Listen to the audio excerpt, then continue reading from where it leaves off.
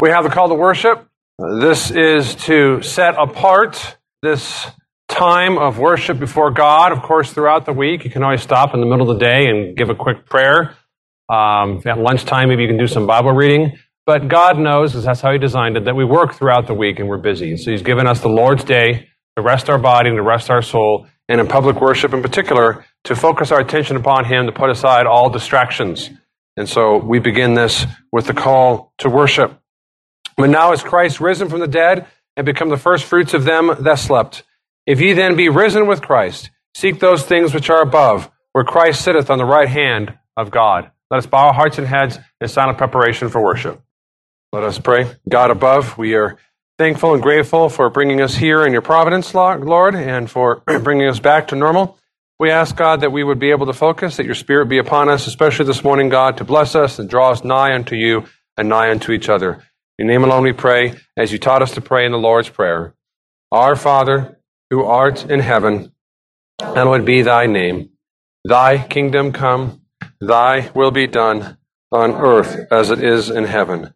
Give us this day our daily bread, and forgive us our debts, as we forgive our debtors. And lead us not into temptation, but deliver us from evil. For thine is the kingdom, and the power, glory forever. Amen. We now have the prayer of God's covenant community. Let us pray. This morning, God above, Father, Son, and Holy Spirit, glorious three in one, you who created all things, Lord, and sustain all things, you who are above all creation, and there is no other God higher than you, Lord, and all things are beneath you and should submit to you and bow and worship you, God above. And yet, Lord, we feel our sins. We certainly struggle with our sins, God. Perhaps we have undue worry, unjust anger, doubt of your promises, or whatever else, Lord, in thought, word, and deed.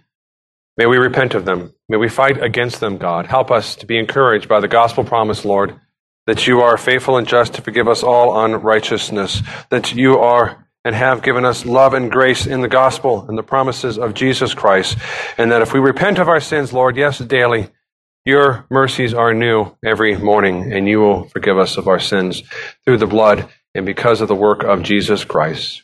This is the good news. This is the gospel. This is the basis of our church and all churches of like faith and practice. And so, God above, may we be encouraged by the gospel promise, Lord. May we be here this morning in worship, putting aside distractions, Lord, and being encouraged, God, that you are here and that you are guiding us in your providence, that you have given us guidance in the Word of God, and that you've given us the church to show love and compassion and discipline in our lives, Lord. Help us to that end, God, to persevere and not be discouraged. Help any of us, Lord, who are on the other end, God, who are too quick to ignore our sins, too quick, Lord, to be distracted by the world and take the church and the gospel for granted. Lord and Savior, we pray for this nation. We pray for our fellow citizens, God, for we love them in accordance to what used to be called patriotism, which is now considered hate. And Lord, because we do love them, we pray for them. We pray for the repentance. Lord, we pray for godly laws in this land and for the tearing down of wicked laws and harmful laws, especially, Lord, laws that kill innocent babies, Lord, and laws that hurt Christians and their livelihood in the churches of God. We pray for godly leaders, Lord, and barring that, which seems to be harder and harder to find these days, we pray for some kind of leaders, Lord, that will take up the mantle of their calling. Unbelievers can do many good things, God, and we are thankful for that. We pray that they would do good things as leaders, and again, protect the fellow citizens from wicked laws, and especially the church of Jesus Christ. We pray for, Lord, the wickedness promulgated through Hollywood, through social media, through TV and elsewhere, Lord, and books, that they would also fall upon their own traps, Lord. And ultimately, Lord, that they would repent of their wickedness, of coming after our families and our children, especially, Lord. Pray for your churches. We pray for our church, God, that we would continue to follow you and to love you, that we would acknowledge our sins, Lord, and strive to follow the life of sanctification, the life of holiness in accordance to your law. And we can do that, Lord, because we are saved and we have the gift of the Holy Spirit. We have the fruit of the Holy Spirit. May we exercise that fruit, Lord, and not let it wither on the vine of our lives, but continue to have love and patience and kindness towards one another as we have a difficult journey in this life. We ask, Lord, for the poor and the rich among us, the young and old, and all the differences that we have among us, God, not to be an obstacle, Lord, but rather we would have continued love and a focus upon what we have in common, which is Christ Jesus and the doctrines of the Bible, Lord, the teachings therein and the practices as well. For we are Christians, God. Yes, we are Americans, but we are also Christians, Lord, and Christians in this church. And we ask, God, that we would grow in unity as we have over the many years and grow stronger therein by the fruit of the Spirit and by the power of the Spirit. Lord God, we pray for our families. Continue to watch over them and protect them. We thank you, God, that you have guided them and protected them and warned them and instructed them and nurtured them, Lord, not only with themselves, but between the families and our church, God, and beneath the session. Help them, we pray, to grow in love and obedience, Lord, for the wives to submit to the husbands, for the husbands to love their wives and lead their family, Lord, even sacrificially, and the children will obey and continue to love their parents, God, especially in a day and age that looks down upon that and mocks it, Lord, and tells the children to rebel, tells the wife to rebel, tells the husband to rebel against his responsibilities. And so, God above, we pray as a church that we will continue to pray for one another and our families, Lord, and our children, and for the singles and for the couples as well, God, that we are all here, we're all Christians and followers of Jesus Christ. Help us, we pray this morning, to hear your word and to grow thereby. In your name alone we pray. We are in Hebrews chapter 9, a relevant text to a relevant topic of the Lord's Supper. Chapter 9, verse 26 and following. Many of you will recognize this verse. We're almost done with the book of Hebrews. I keep saying that. I get very close to it. Hebrews chapter 9, verses 26 to 28. Let us listen attentively to the word of God. And then would have had to suffer often since the foundation of the world. But now, once at the end of the ages, he has appeared to put away sin by the sacrifice of himself. And as it is appointed for men to die once, but after this, the judgment. So Christ was offered once to bear the sins of many. To those who eagerly wait for him, he will appear a second time, apart from sin, for salvation. Let us pray. With these words, God, may we see in summary fashion the benefits and the glories of the work and the person of Jesus Christ, the benefits of the cross of Christ for our lives, the source of all the good gifts for our souls, Lord, and that we would be humbled and thankful, God, for such a gift as Jesus Christ, and to grow in our understanding of what he has done for us, and therefore in our gratitude for that and our love. In your name alone we pray. Amen. The Lord's Supper is a time of celebration and meditation. We meditate upon the awesomeness of the death of Christ. We celebrate his gift for us. Celebrate, to meditate upon it, is to have an understanding of this sacrifice of Christ Jesus as well. Not to do it in a mechanical fashion, but to do it with a faith that understands what is going on, what it means that Christ lived and died for us. What is the significance of that for the Christian? It's very significant, and the Lord's Supper represents that significance. And so I want to go over the benefits of the cross as it gives us redemption, broadly speaking. It gives us the fruit of the Spirit as the second point. And then thirdly, it gives us heaven. We have these outlines in the bulletin for you. The Lord's Supper we will have this morning is a sign and a seal of the covenant of grace. The covenant of grace is God, through Christ Jesus, giving us salvation, bringing us into fellowship with him by grace alone, through faith alone, on account of Christ alone. It represents that. It's a sign and seal. A sign is a picture. It points to the blood of Christ with the wine, the body of Christ with the bread, just like a picture of a lion can point to courage. And so these elements point to not just the body of Christ, but what it means that he broke his body, the significance of his death and the shedding of his blood. That's the sign element. It's a seal. That is, it is used by the Holy Spirit upon those who are believers and those alone to further strengthen their weak faith. If you struggle in your marriage, I know all of us have to one degree or another, one thing that helps you at times perhaps is looking at your ring and remembering that you're committed to your spouse. That ring is what? A sign, but also has a sealing effect upon your conscience. It strengthens your weak love. And so the Lord's Supper strengthens our weak faith as a visible sign of his invisible love for us. Seal. It's not magical. We don't believe this is the physical body of Christ nor the blood of Christ as such, but signs. But it does more than just a sign. It affects us and helps us grow as Christians. That's the sealing aspect, and that's important. And so when I go over the benefits of the redemption of Christ, those benefits are represented in the Lord's Supper to some degree, but are not in the Lord's Supper as such. But all Christians have them everywhere at all times. We don't have the Lord's Supper every day. Some churches believe that. Without the Lord's Supper, you don't really have Christ. We don't believe that at all. It's faith, and faith alone, that gives us union and therefore all the benefits of Christ Jesus. And so for the first point, the cross gives us redemption. The cross gives us redemption, a very broad category to be sure. What do I mean by the word redemption? To buy back is the most simplest idea of that. But of course, again, that's more of a metaphor. It wasn't as though God gave money to the devil or something. Language is against the backdrop of judgment and justice. And we see that here in this text. It talks about Christ and how he died once. He's not re-sacrificed all the time. Verse 26, we read, once at the end of the ages, he has appeared to put away sin by the sacrifice of himself, by the death of himself. And as it is appointed for men to die once, but after this, the judgment. The implication being what? If you have Christ Jesus, you won't have the judgment. There will be no judgment for you. Christ has taken that judgment, which is to say, the issue of Christ and redemption, what is really going on when Christ came to earth for his people, is he came to satisfy divine judgment or divine justice.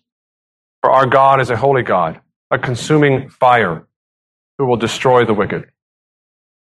Read that over and over again. Even Christ gives warnings. When you add up all the topics of Christ, one of the topics he talks about very often is hell and judgment, because it's a real thing and he came to deliver us from that. There is a need for justice. Of course, we saw that last year and even through this year, and I fear perhaps for the rest of our lives, it seems. Protests after protest about justice in society. People do get away with criminal activities and lying and murder and evil thoughts and hate toward one another in their hearts. The innocent receive no justice. People cry out for justice. This is a hard cry for everyone, believers and unbelievers alike, because that's how we were created. We know something's wrong with this world. There's lots of injustice. And yet we forget that as the world doesn't want to accept, and sometimes the churches forget, that we, outside of Christ, if we are not believers, we are rebels against God. This is why we need Jesus Christ, because justice cries out from heaven. We think we're concerned about justice. God is concerned about justice. And all of us will be judged if we do not believe in Jesus Christ. And that's what we get through the cross, is redemption, deliverance from that judgment. That's the background, justice and judgment. God is just, and he has exercised justice. He is not forgiving us willy-nilly. What does the text tell us? Christ would then have to suffer once since the foundation of the world. He had to keep dying, but he didn't. He died once. He appeared to put away sin by what? The sacrifice of himself. Specifically, verse 28. So Christ was offered what? Once to bear the sins of many. He took our judgment, brothers and sisters. Justice demanded that somebody be judged, punished, and sent to hell. That was everyone in Adam. All of us. Christ. Christ bore our sins, the sins of many, those who trust and believe in him.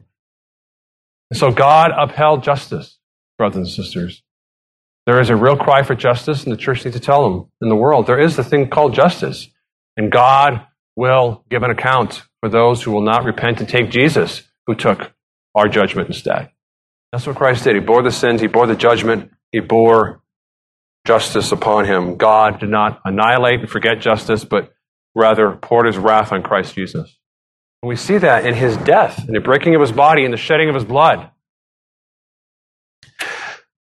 Redemption, broadly, of course, is satisfaction of divine justice through the work of Jesus Christ. But it's also reconciliation as well, which is more than just justice. It's bringing the broken parties back together again, brothers and sisters. God went further than just judging Jesus Christ and giving him all the wrath instead of us. But he brought us into his family. The judge of the universe took the rebels, us, and said, I'm going to adopt you. I'm not going to just satisfy justice, but I'm going to bring you in after satisfying justice and making you a member of my family. You are reconciled, brothers and sisters, to the judge of the universe. That is part and parcel of salvation and redemption. No more hatred of God and his ways. You are born again. You are learning to live as a child of the King instead of a pauper and a rebel in the gutters of life. Hard, I know. But we should be encouraged in the Lord's Supper that he did it for us in spite of our sins because he loves us. Romans 5:10 we read, for if when we were enemies, we were reconciled to God through the death of his Son. We were enemies, brothers and sisters, and we were reconciled to God through the death of Jesus Christ. Much more, having been reconciled, shall we be saved by his life. And not only that, but we also rejoice through God, our Lord Jesus Christ, through whom we now have received reconciliation. So he's saying it's not just satisfaction of divine justice, but it's also reconciliation, bringing together two parties. Of course, it was never God who broke that fellowship. It was man. It was us. Nevertheless, God went across that chasm through Jesus Christ and brought us to his bosom. Redemption is also intercession. Now that you are no longer guilty, enemies of God, that guilt has been borne by Christ Jesus. Now that you are a child and a friend of God through reconciliation, you still need intercession because even as a child of God, what? You sin. You still struggle. You still have the old habits and ways of living like a child in the streets, or more precisely, a criminal of many years, criminal against God. We sin. And God's not going to throw us out on our ears. But Jesus Christ intercedes for us. Romans 8:34, but who has condemned us? It is Christ who died. And furthermore, he is risen, who is even at the right hand of God, who also makes intercession for us. Covers our sins every day, brothers and sisters. And again, that's why when we come to the Lord's Supper and we see many of these elements here in summary fashion, Christ dying for us, Christ's blood shed for us, and that blood is still for us. And the Lord's Supper reminds us it's for us every day of our lives because he intercedes for us. These are wonderful benefits of redemption. Satisfaction of divine justice, reconciliation, intercession, that is not bringing the full punishment upon us, even though we sin as his children. The supper represents Christ's work in redemption and all these things for us.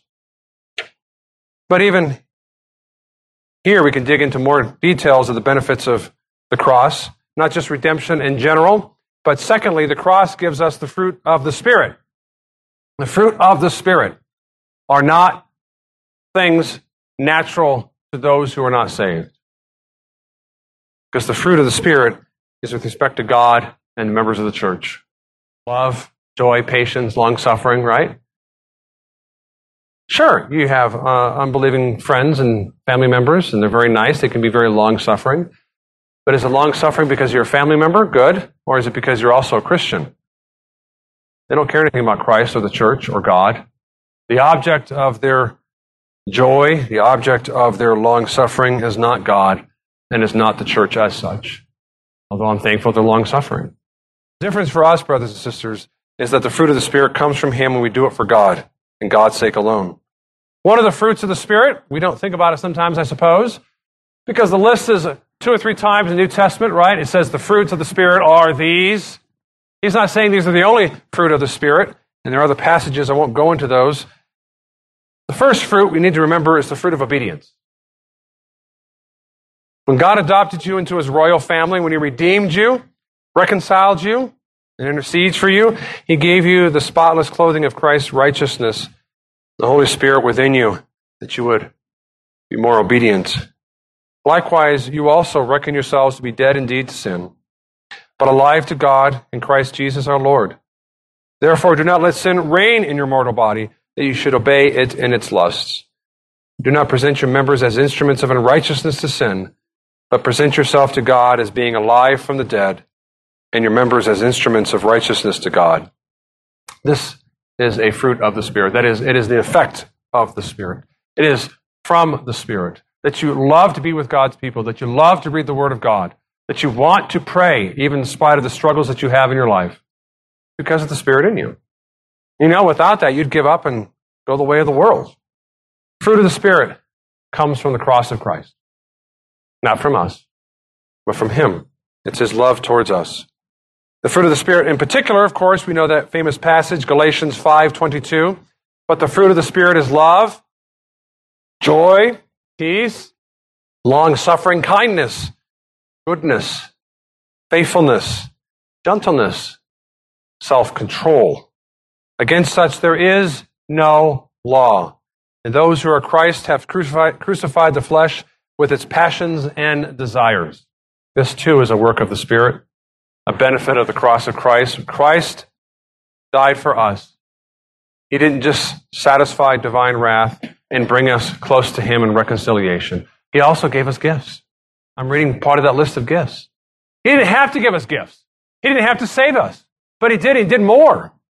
These gifts that we have, that I know we struggle with at times. I know you wonder, I don't know how much love I've shown to my spouse lately, perhaps, or to my child, or how much joy or peace I've had.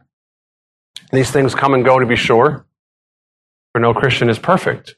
That's why Christ intercedes for us, even to this day.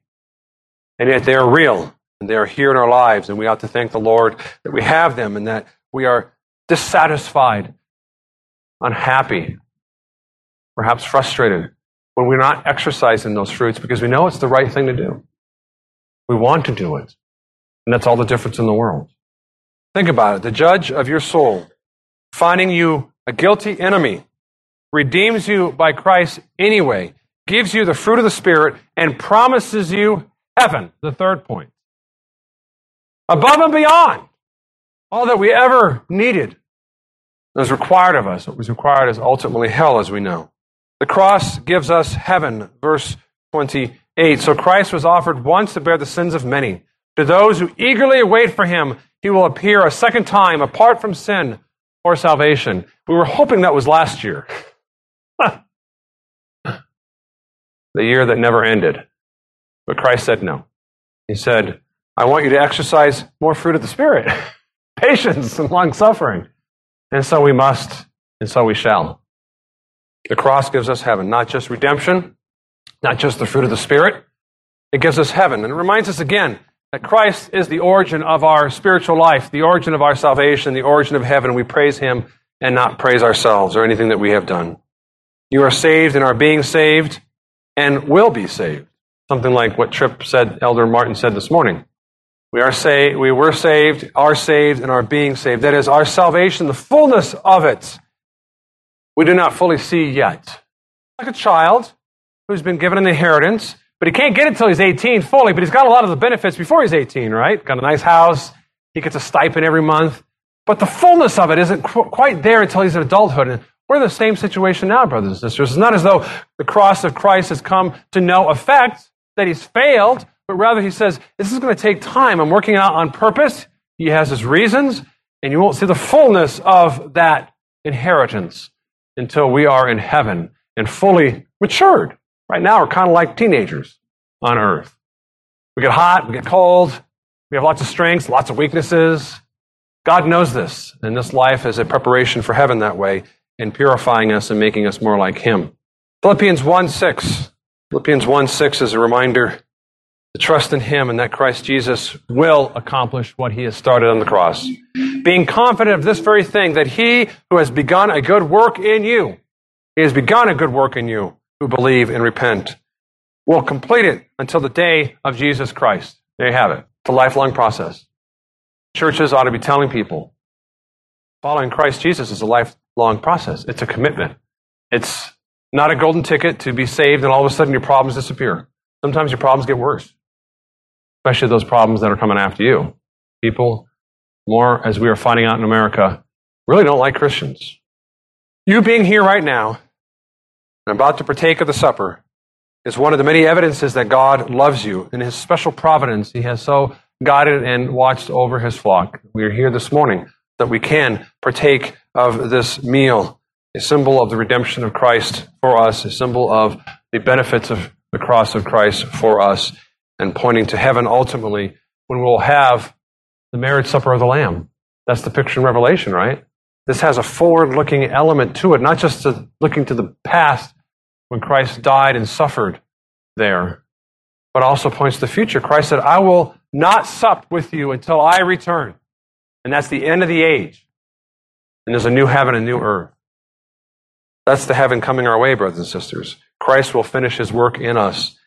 And here and now, we are given the Lord's Supper until that time comes, to point that way and to encourage our weak faith. The Lord's Supper is a time of meditation and contemplation, but also a celebration. Rejoice that you are redeemed. Rejoice that you have the fruit of the Spirit. Rejoice that you are on your way to heaven. You will be fully equipped to enjoy heaven. In Job 14:2 we read, in my Father's house are many mansions. But were not so, I would have told you, I go to prepare a place for you. Christ is not a liar. Let not your heart be troubled with discord from within and from without. Look to the future with hope. Look to the future with joy. The Lord's Supper points that way, that Christ, what he has begun, will be accomplished the day he returns. Christ is coming and bringing heaven with him, brothers and sisters. As we partake of the supper together, contemplate the benefits given to you by the cross of Christ, the benefits of redemption from sin and misery, the benefits of the fruit of the Spirit, and the benefits of heaven with God forevermore. Let us pray. Lord Jesus, God above, may we be strengthened in our weak faith. May, Lord, we exercise repentance here and now if need be. And Lord, may we continue to trust and follow you no matter what. By your grace and Spirit, Lord, we pray for more mercy and more compassion and more power. In your name alone we pray. Amen.